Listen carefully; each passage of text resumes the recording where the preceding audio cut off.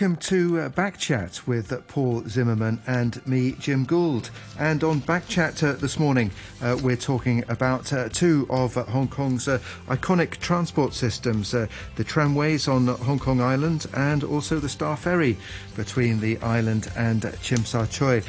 Both have been struggling somewhat in the past couple of years because of a lack of tourists and passengers. To discuss, we're joined now on the line by John App, who's a visiting professor and director of the Global Centre for Tourism, Education and Training at the Macau Institute for Tourism Studies, and also Alok Jain, CEO of Trans-Consul. Good morning to you both. Good morning. Good morning. Perhaps Alok, if we could just put this to you first. So the trams. This is currently going through LegCo at the moment, but the tramways are requesting a fare increase up to $3 for those aged 12 and above, passengers aged 12 and above. That's represents a 15% increase, and also fares would go up by 20 cents for children to $1.50 and 10 cents for the elderly up to $1.30. Now, they haven't put fares up for the past 4 years, I think. So does it sound reasonable to you? Well, there are two things here. One is a fare increase itself. Now, if you look at a very straight line progression and apply the rule of percentages, the fare increases look quite steep. But if you look at the quantum of increase, we are starting from a very low base. And looking at how the wages and the cost of operations have gone up, those increases don't look very unreasonable. But I think there is a more fundamental issue that relates to tram, and which is not just a fare increase issue, which is more about how that business is perceived and operated in Hong Kong. I mean, there have been, this has been an endemic problem in tram operation. The fare had been artificially low for a very long time. They are, as you said in your introduction, they are icons, tourist icons for Hong Kong, but we don't run them like a tourist icon. We operate them more like a local, cheap transport facilities. And I think that kind of positioning needs to be addressed fundamentally to make it long-term viable. Otherwise, we will be discussing the same thing possibly again and again in every few years. What's the difference? Well, the difference is you look at peak tram model. Peak tram is a classic tourist model, where you have a price for the tourists who use it for pleasure, for sightseeing, for single use, occasional use. But then there is a separate price who are residents there who use it for every day. And this model is not new. This model is applied in many cities. You go to Vienna, you pay as a tourist a different price for the water taxis. And as a local, you pay a different price. And London, you take a single journey on TfL, you pay a completely different price as compared to a local who buys a pass and then travels. So this dual pricing is quite common around the world, and I think that is the kind of thing we need to develop for these so-called tourist icons. But would that be easy to organize? I mean, differential pricing for locals and visitors, our transport system and the pricing models. We have one in place for all. I mean, I pay $2 on anything that I use as over 63. But how would you apply that? Would you just apply then a tourist pricing for all transport? Well, you can apply for all transport. And just coming back to your $2 thing that you mentioned, as you know, that has really been a bane in a sense that people do realize that there is a bit of, that subsidy should not be offered to tourists. And that is why the government has actually gone and now they're slowly moving towards registration and using a personalized card. Mm-hmm. For offering the $2 discount. So I think it's along the similar lines, a number of things can be introduced. Octopus usage in Hong Kong, we can easily define who is a local and who is not a local. And besides the tourist pricing, I mean, what else is that? I mean, tram to me looks like a transport facility that has good function. I mean, I use it regularly, so for me it definitely has good function. And the Star Ferry probably less so. Where do you see that going? So from a functional aspect, Paul, it's a good function. There is no doubt about it. But is the fare of $2 or $3, is that sufficient to pay for that good function? I think that is where the differences lie. MTRC for the same journey, let's say from Admiralty to Wan Chai, MTRC charges more than $4, right? Whereas a tram, which is even more convenient, doesn't require you to go down and up for those short journeys, charges much less, and it could be even faster sometimes. Okay. John App, good morning to you. Yeah, good morning. So the trams are very much part of the Hong Kong scene, very much loved form of transport. A lot of people use them for convenience, for getting around, and obviously they're very popular among tourists. I mean, would you go along with what Alok Jain was saying there? So we could have differential pricing for people who use them on a daily function to get to work or something like that, or to get down to Admiralty, and then people who are visiting the city.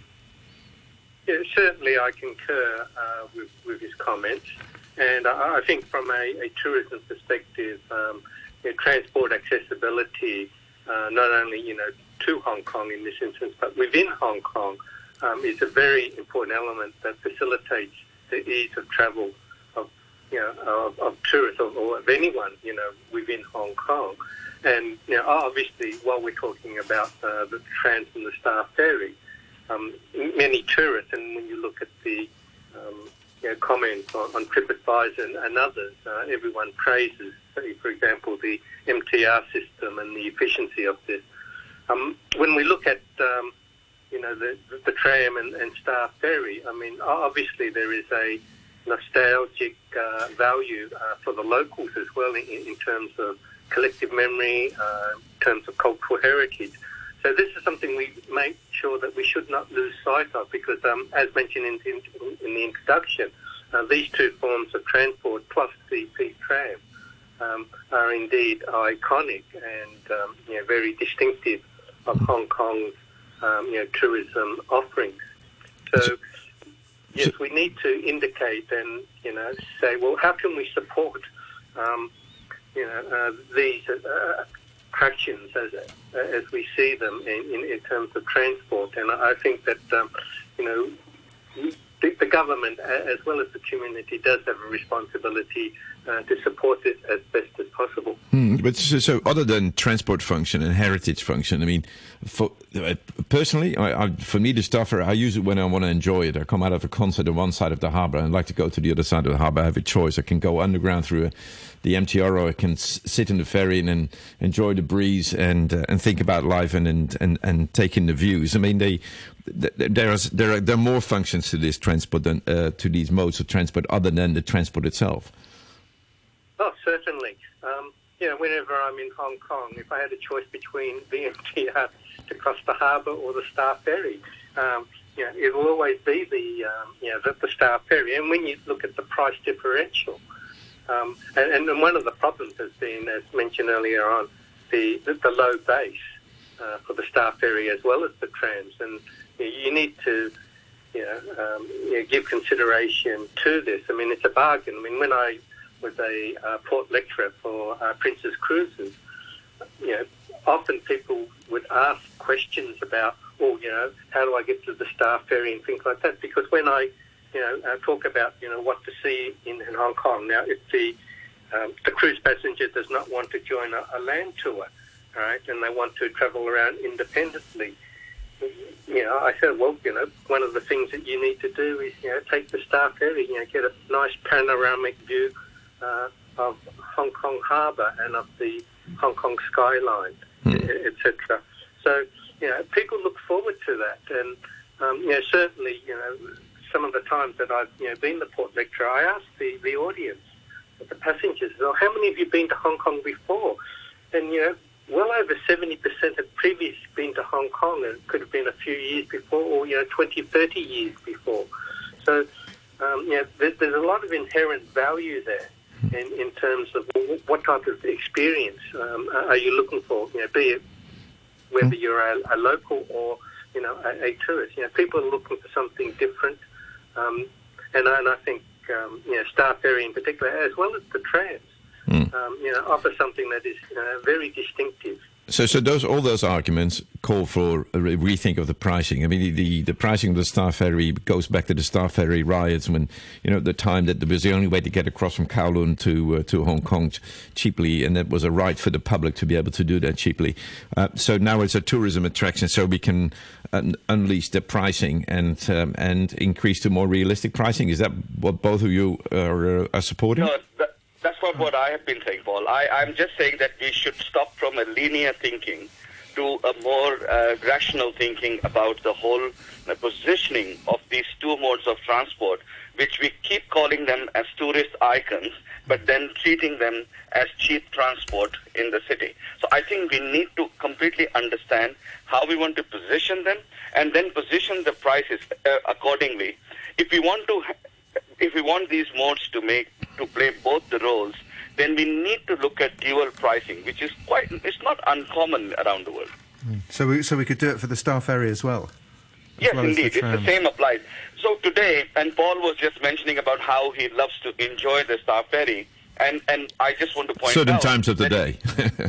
Certain times of the day. And if you just want to cross the harbour today on a bus or a train, you are paying 10 Hong Kong dollars or around that. Whereas on a Star Ferry, you are paying much, much less, just in the region of $2-3. Now, that differential itself is unjustified. I mean, we are talking about the same journey.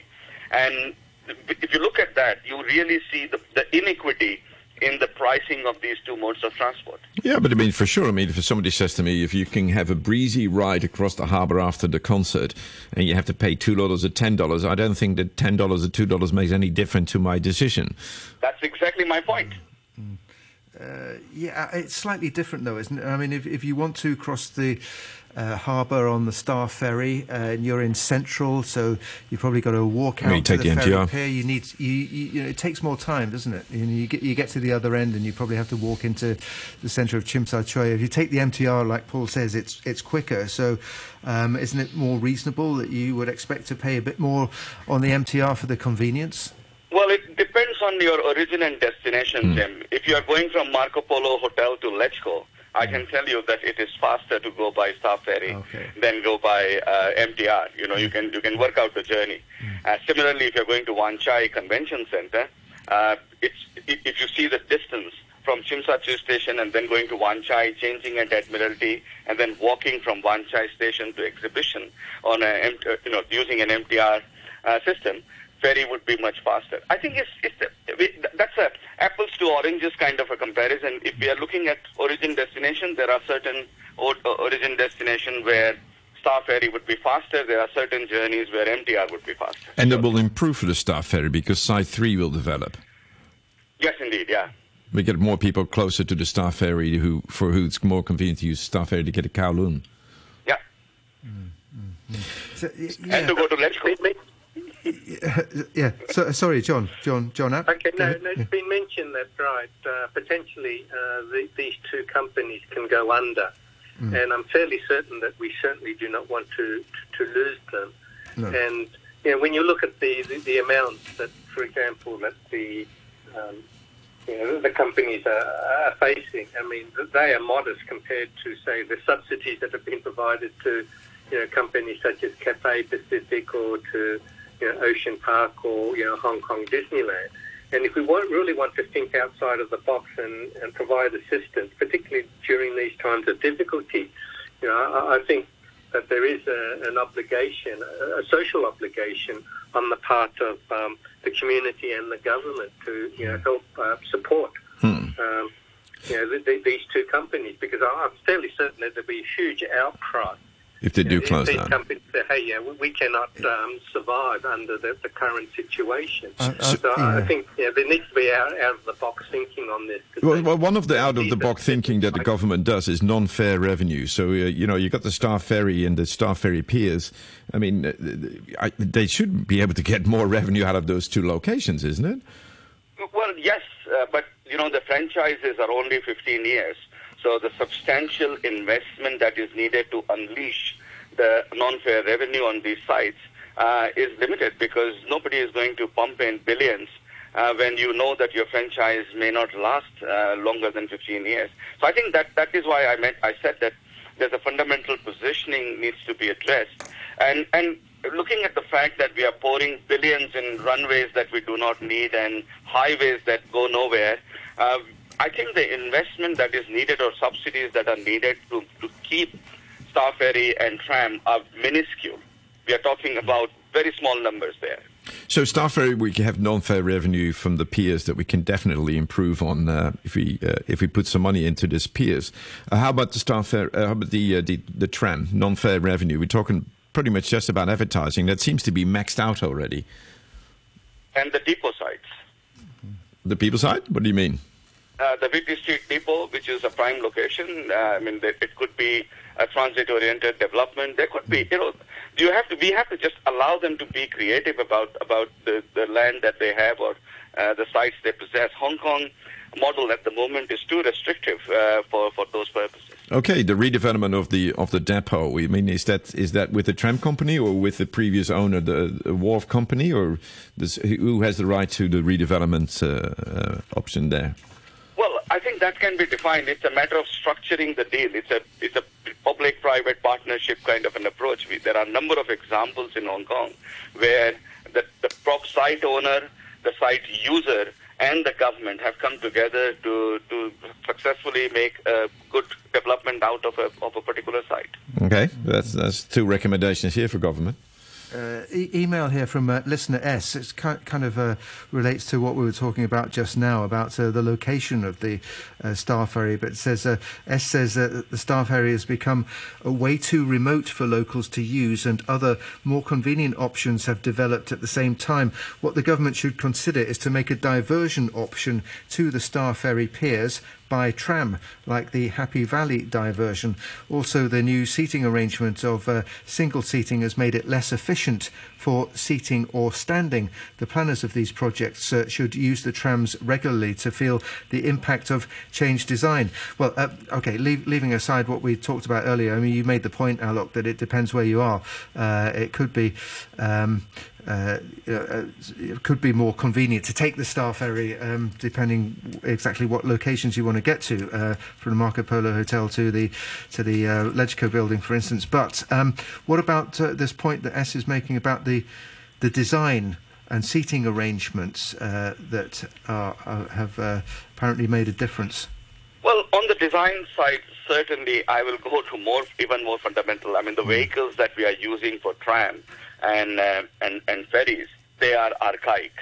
We know that those vehicles are beyond their design use at the moment. And those need to be upgraded. We can keep the shape and the form of these trams and ferries, but certainly what goes inside there, the propulsion system, can be moved, and the design can be changed, the comfort level can be changed. I mean, I would, if you ask me, the ferries should have been electric long time ago. Could they be electrified and yet keep their sort of their regular shape, their recognisable shape, or Yes, shape is just a cover. I mean, it's a cladding. Right. You can put any shape that you want. It's the engine room that needs to be modernized. Okay, and we wouldn't be getting any more smoke coming out the chimneys. And any new routes for the tram? I mean, is that do you see any opportunity for new additional routing for the trams? I mean, the tram has asked for this in the past, isn't it? Yes, they have. And I would personally say that before we go to new routing, we need that fundamental reform. Otherwise, we are just, postponing the problem. But yes, tram is a good mode of transport. It has proven, it has seen a resurgence in many parts of the world. And with the new areas, the new reclamation areas in Hong Kong, which are a little bit away from MTR station, it is certainly a good choice. And I like that idea about putting a loop on the tram which goes next to the Star Ferry pier, which has moved further away from most of the developments in, let's say, Wan Chai area or central area. So you can, certainly there are uses where the tram can serve a good value. What do you think, John App? Is there scope for expanding the tram network? Well, certainly in terms of improving accessibility, and the example of the spur line to the central ferry pier, would be a good example, and indeed an excellent suggestion. So, certainly whatever you can do to facilitate accessibility is key. And in terms of what was mentioned earlier on, to have a much more realistic pricing, that this needs to be taken into consideration, and the fact that the transport operators have to seek government approval for any fare increases. That needs to be reviewed as well. Okay. We've got a caller, James. Good morning. Hi, good morning, Jim. Yes. Go ahead, please. No, I wanted to support some of the comments that have been made by your guests about the sentimental values of the Star Ferry and the trams. And I think, they're great, and the fares have always been low. But we don't really have tourists anymore to utilise them. For now. For now, and inshallah it will happen in the future. But I think the fares could be knocked up a bit. I'm not sure how it could be arranged for it to be for residents and tourists for different fares. How often do you use the tram or the Star Ferry? I don't use it very often, but sometimes I do it just to enjoy it. For enjoyment. I mean, I go from... and you'd be happy to pay more? I go from Kennedy Town all the way down and back, and I love it. And you would pay more? You would be happy to pay more? I would be happy. I mean, it's very cheap at the moment. And it's... Look, I've lived here a long time, and so I'm old-fashioned. So I don't mind about that. But what the right fare should be, I don't know. But it's certainly a more pleasurable experience. Okay. For a long time Hong Konger, you should be very keen on the penny, isn't it? I mean, the local community has always been known for being extremely keen when it comes to fare increases for trams and Star Ferry and other modes of transport. So. Oh, absolutely. So, and I'm also a tight fishwife. Okay. But you wouldn't mind paying $3 on the tram or more? Oh, they could knock it up to $5, and I wouldn't be bothered. All right, we'll take that price into account. Okay. All right. Well, thanks very much for that, James. Perhaps, Alok, Jain, for locals using the tram. I mean, how much do you think would be a sustainable fare increase? Like we say, the current request is for a 15% rise. Like you say, it's from a very low base. That would be for 12s and over, just from $2.60 up to $3. But do you think there's scope to go more than that? Well, okay, in my opinion, there are two things here. One is, if you look at it, what it is and how much we are increasing, it obviously looks like a big number. 15% fare increase would look a very big number. But if you, Paul was just asking James earlier, how much you are willing to pay. This is what we, in transport terms, called willingness to pay survey. And if we conducted a willingness to pay in Hong Kong, and I can tell you that I have conducted many of these over my work for the last 30, 35 years in Hong Kong, and most of the people in Hong Kong rate fares as, when they're making a transport choice, as a third or a fourth item. There are a number of things before that: reliability, safety, availability. These things become more important. And if we can deliver those propositions, then fare really becomes a secondary item. And that's why people are choosing to pay $10 to cross the harbour on an MTR, because they find that that is faster, or that is more convenient for that matter, or that is protected from weather and all those things, and not paying $2 and using a Star Ferry. So we have to understand how does this work, and then create that proposition where people are willing to pay more for the same services. Do we know who are using the trams and the Star Ferry? To what extent we have people who use it for enjoyment and for tourism, and who uses it for a commute, and for who's it's essential? When I use the tram, I see different groups of people using the tram. Do we know who they are? Well, I think we used to know who they are as a part of the travel characteristics survey that government used to conduct every 10 years to identify different modes of transport, who are using it and for what purpose. So that data used to be available. Obviously, that has been a bit disrupted because of COVID and all those things. And I understand that will be happening. Some travel characteristics survey would be undertaken again, and that would give us the data. So yes, that data used to be available. That data can easily be made available by doing some surveys by the government. And yeah, that can be utilized to set the fares or pricing strategy, I would say. Okay. John App, we're all hoping to see... On the issue of pricing and willingness to pay, the thing about, price, and when you ask people about price, they're always typically going to say, it's going to be too high. But as I mentioned earlier on, your positioning is important. And, often it's better to say, no, do you agree with this price? It's better to say, did you get value for money? Mm-hmm. And obviously, in the tourism industry, we're looking about delivering and staging memorable experiences, not only for the tourists, but also for the locals. So, what type of experience do you want? And look at it from a psychological perspective rather than simply in terms of price. Mm-hmm. Okay. Well, let's hope we'll see the tourists back again before long. But, thanks very much for joining us on the programme this morning, to both of you. That was John App, a visiting professor and director of the Global Centre for Tourism Education and Training at the Macau Institute of Tourism Studies. And thanks very much to Alok Jain, CEO of Trans-Consult Asia. A couple of... emails just before we close the programme this morning. This one from Vic relating to yesterday's Backchat topic, which was about art space, says if there's no market for it, why sink public funds into its promotion? Hong Kong residents are innovative and industrious enough to find a niche. Better not to try a top-down approach, as government involvement may just make the process aimless. Recently, craft beer and craft tea have found a niche. You may call it art, but it's a great example of finding a market niche. Amy writes on our Facebook, I believe the number one thing people are struggling with most is total lack of communication from the government about what their plan is. This relates to what we were talking about earlier on COVID update about people leaving. It's the not knowing that's making people leave because they can't plan ahead.